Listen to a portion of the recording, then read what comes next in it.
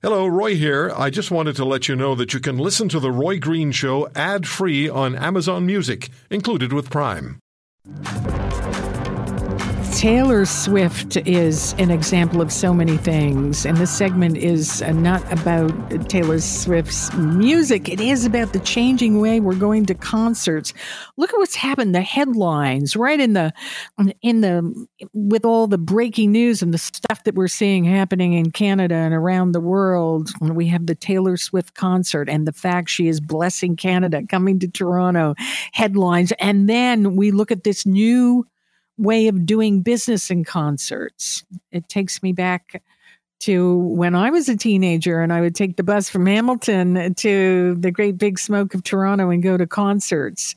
It sure wasn't like this. It is a changing landscape. Alan Cross joining us, broadcaster with Q107, 102.1 The Edge, and a commentator for Global News and a wonderful music historian. Alan, how you doing? I'm okay.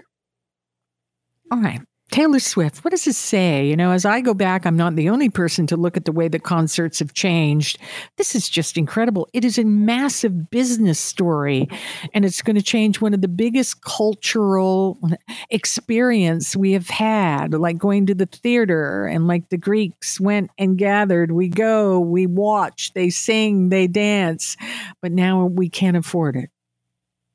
Well, yeah, concert tickets have become incredibly expensive since the late 1990s. David Bowie actually predicted that this would happen when he saw the rise of the internet. He realized that people would stop making money on selling pieces of plastic to the general public, and that revenue would have to be made up somehow. And it has been made up through the price of concert tickets. Now, to be honestly fair, concert tickets have been underpriced relative to other entertainment events for a very, very, very long time. I mean, think about how much it costs to go to a Maple Leafs playoff game, or how much it costs to get a ticket to a production like Hamilton. You know, concert tickets are a relative bargain compared to those things, because, again, you're getting a big production. You're in a very big venue. You're getting something that lasts 2 or 3 hours or longer. Why should it be priced any less than a theater production or a hockey game? So, and the idea of replacing revenue has really taken off. It used to be that, okay, well, all tickets are $50 or whatever it is. But no, you can tier them so that the better seats, the VIP seats, are more than the nosebleed seats, and even the nosebleed seats are more than they've ever been. It's true. It's true. You know, I'm glad that you compared it to the Maple Leafs, but that gets criticized all the time. And it goes right down to one of the reasons I really wanted to talk about it. What a change, finally, is it the last bastion to give in to this? Because it's for those who can afford. And we know playoffs, it gets even more dynamic. And for a concert like Taylor Swift, same deal. Yeah, we have an interesting situation here. You have what the market will pay for a ticket versus the artists need to maintain a relationship with fans who aren't particularly well-heeled. So this is why we have the situation where, okay, tickets will go on sale from, let's just say $69. That face value would be for a nosebleed seat, but it would be before all the fees and service charges put on top of it. So it makes the artist look like they're actually trying to cater to the fans. But all you have to do is get on the Ticketmaster website and see that, well, okay, you're in the second last row, in the second and last section, and then there's still service charges and taxes and everything on top of that. So what ends up happening is that Ticketmaster becomes the whipping boy for high ticket prices, when it's really nothing to do with Ticketmaster. It has to do with the act. What people have to understand is that the face value of a ticket is not ever set by Ticketmaster. It is set by the artist in conjunction with the agent and the promoter. And ultimately, the artist determines how much every single ticket in that building will cost. Right, and you just raised a really poignant point here.